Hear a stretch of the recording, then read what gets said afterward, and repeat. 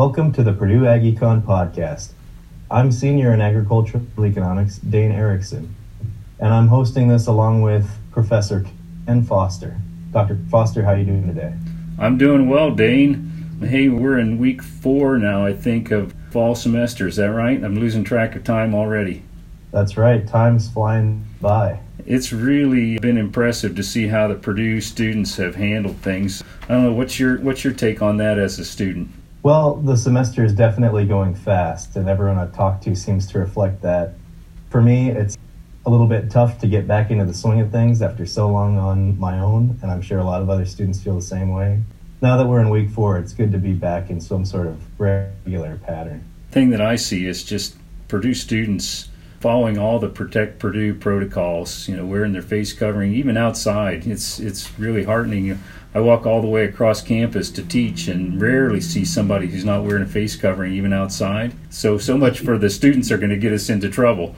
It just makes you proud to be a Boilermaker, to see the way things are going. Now, we've got a long way to go until Thanksgiving, but certainly I think we're doing much better than most people gave us credit for at the outset. I would totally agree. Yeah. I think that students are really working hard to wear face masks and try to keep Purdue in session as long as possible. Just a quick reminder to our listeners that we are recording virtually, so please forgive the quality of the audio at times.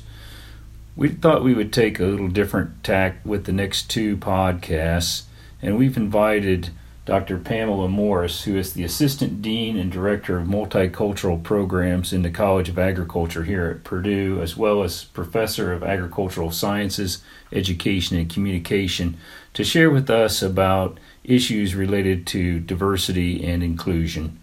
With the events of the summer and the death of George Floyd, these issues simply can't be ignored anymore. Dr. Morris, welcome to the Purdue Agricultural Economics podcast. How are you today? Doing well, thank you. We really appreciate you being here with us today. Normally we talk about things related to the Purdue AgEcon department, but there's been a lot going on recently with respect to diversity issues and inclusion and equity, and the death of George Floyd and some other events over the summer have really brought these issues to a head, or maybe the lack of appreciation for these issues in our society. And we just wanted to talk to you about the things that Purdue is doing to grapple with those issues. Maybe bring us up to speed on those to kick things off. Certainly. So I think some of the things that are coming out of the Vice Provost's Office for Diversity and Inclusion, they last month put together a task force. And this task force is being chaired by Bob Hansen, who is a board of trustee, or at least he was a board of trustee. But they have asked Bob to lead this task force, which I think consists of 10 to 12 people across the institution, to look at the specifically at the racial issues or inequities that might possibly exist. And they do exist on our campus, as they exist on every campus across this country. But to look at the issues and to identify what are the barriers, what are the policies and practices and procedures that we need to change into becoming more anti-racist.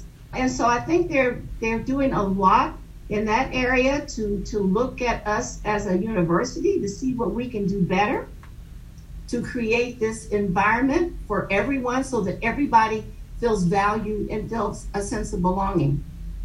In addition to that, John Gates, our Vice Provost for Diversity and Inclusion, has created a speaking series. And that speaking series started about a week ago or 2 weeks ago, where they brought in Ibram X. Kendi, who is the author of a book that I'm going to share, How to Be an Anti-Racist. And it's a very important book. This book is being read and discussed across the nation because it does give us an idea. It brings us to a discussion on, because, in the past people, and up to this point, people say, well, I'm not racist, but it's not enough to say I'm not racist. We need to focus on how to be an anti-racist. And so that was the first speaker that was brought in. We had a speaker just this past Thursday, the attorney who has been representing George Floyd, Breonna Taylor, and some of the other African American male and females who have been murdered or are brutally injured by our police across the country. And so it is a speaker series that will go throughout this semester. They're bringing a panel in a few weeks, but it's a great speaker series, and I would invite everybody to take part in that. I wasn't on the call last week, but week before with Kendi, there were, I guess, over 8,000 views on YouTube. There were 2,500 on him that night as it was live streamed. So those are some of the things that I know that they're doing university-wide. And here in the College of Ag, your office has for many years been very active around helping us in the college understand these issues. Can you describe some of the activities that you're doing here within the college? Certainly. We, of course, we have a very small staff. So we're really our resources. We have a lot of resources, but to get all those resources out to benefit all of the departments has been a challenge. We just hired about a year and a half ago, Ayanna Bledsoe, to focus on faculty and staff development. We were focusing on how to develop our students, how to increase student awareness around issues of diversity, equity, and inclusion. And we were really leaders in this area. Back in 2006, we could foresee that we needed to work with our students to prepare our students to go out into a diverse workforce and to become more interculturally competent. So, of course, we have our multicultural awareness requirement requiring all undergrad students before they graduate to have at least 3 credit hours in multicultural understanding. And so we really didn't have anything in place for faculty and staff, as well as grad students. And so we've had some discussions around that. Ayanna, since the murder of George Floyd this summer, which really became the impetus for a lot of the protests across the country, since then she has created 2 talking circles. And one talking circle is for BIPOC people, and that's a new acronym that we're using for Black, Indigenous, and people of color. So she has established a talking circle just for BIPOC people, as well as a talking circle for white allies and accomplices. And so she does not facilitate white allies and accomplices because that's just for that affinity group. And so we do have a person working in our office who was formerly working within my department, Agricultural Science, Education, and Communication. She is leading that and facilitating the white allies and accomplices. And when I talk about white allies and accomplices, we've all been accustomed to thinking about allies. And allies are people who support us in our efforts, who walk along with us, who walk side by side with us, and who advocate for equality and equity in everything that we do. However, we need to have allies, but we also need accomplices. And accomplices have a different, I think, role. These are people who are willing to put their own personal and professional career maybe in jeopardy, because these are people who are willing and ready to disrupt the systemic racism that exists within our university, that exists within our college, that exists across this country. And so we need both. We need allies as well as accomplices. You mentioned students and the work that you've been doing with students to help them be prepared or better prepared to enter a diverse working environment. And I think that kind of implies something about the agricultural industry, that it's perhaps been very white male dominated. What do you see as the costs to the industry associated with that lack of diversity? Okay, well, yeah, there can be a huge cost to the industry.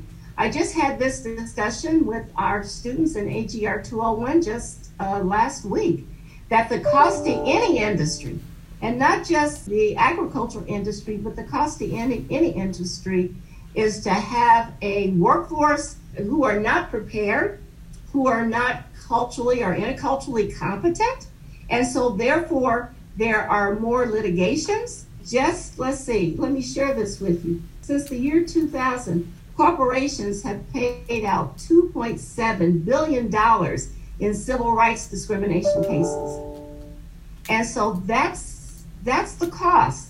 A lack of productivity is the cost. Corporations not being able to hire people, the kind of skilled talent that they need to be innovative and to be creative, that's a cost, because we know when we bring diverse voices to the table with a diversity of perspectives, we're going to be able to solve some of the challenges that we're faced with, especially if we take into account by 2050, we're going to have over 9 billion people on this earth to feed. And so we're going to need that talent within the workplace as soon as possible. So those are some of the costs, I would think. Dr. Morris, the way that students and teachers interact is ever changing in the light of COVID-19, of course. But current events also change the way that students perceive the world and perceive a class such as yours. How have you changed the way and that you teach your class in light of these recent events? I've always been very cognizant of the fact that I need to provide an opportunity to hear different perspectives. And that's why I have a lot of guest speakers coming into the class. And so, but I think I've also taken it very serious that we need to provide evidence-based content for students to be able to see a different perspective, maybe challenge their beliefs and their assumptions. And I think with what's taking place now with COVID, I consider it two pandemics right now. We're faced with COVID as well as the racial inequalities across this country. And so one, of course, the racial inequalities that have been endemic to our society for 400 years. And so how do I help students grapple with this? Is to have more conversations, making sure that I have evidence-based, factual content that students are reading and that students are discussing, hopefully helping students to develop that empathy. And by doing so, helping students to understand that they need to have honest and authentic conversations. And we can't do that in a large lecture, but that's why we have the smaller lab groups, so that students can feel comfortable. Now, it's a little bit of a challenge this semester since 4 of my labs are face-to-face and 2 are virtual. So how do you develop that trust within the virtual space? And I think that's all about the teaching assistants that I work with, working with the students and presenting their authentic self to the students so that students begin to feel safe and feel that they're in a trusted environment so that they can share their authentic self. So I'm being more intentional about helping my teaching assistants understand their role. I think we're doing a better job with that and giving them examples of how they should be facilitating in this time of COVID and the racial unrest. So I think those are some of the things that I'm doing different, just being more intentional, which I think we all need to be during this time.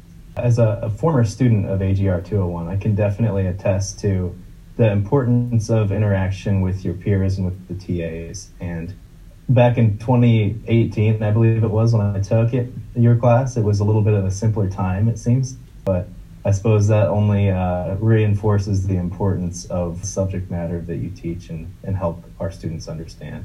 You've been listening to the Purdue Agricultural Economics Podcast. This is the first in a 2-part series with Dr. Pam Morris focused on diversity and inclusion. You can visit the Purdue Agricultural Economics Department online at www.agecon.purdue.edu. You can like us on Facebook or you can follow us on Twitter. Thank you very much. Bye.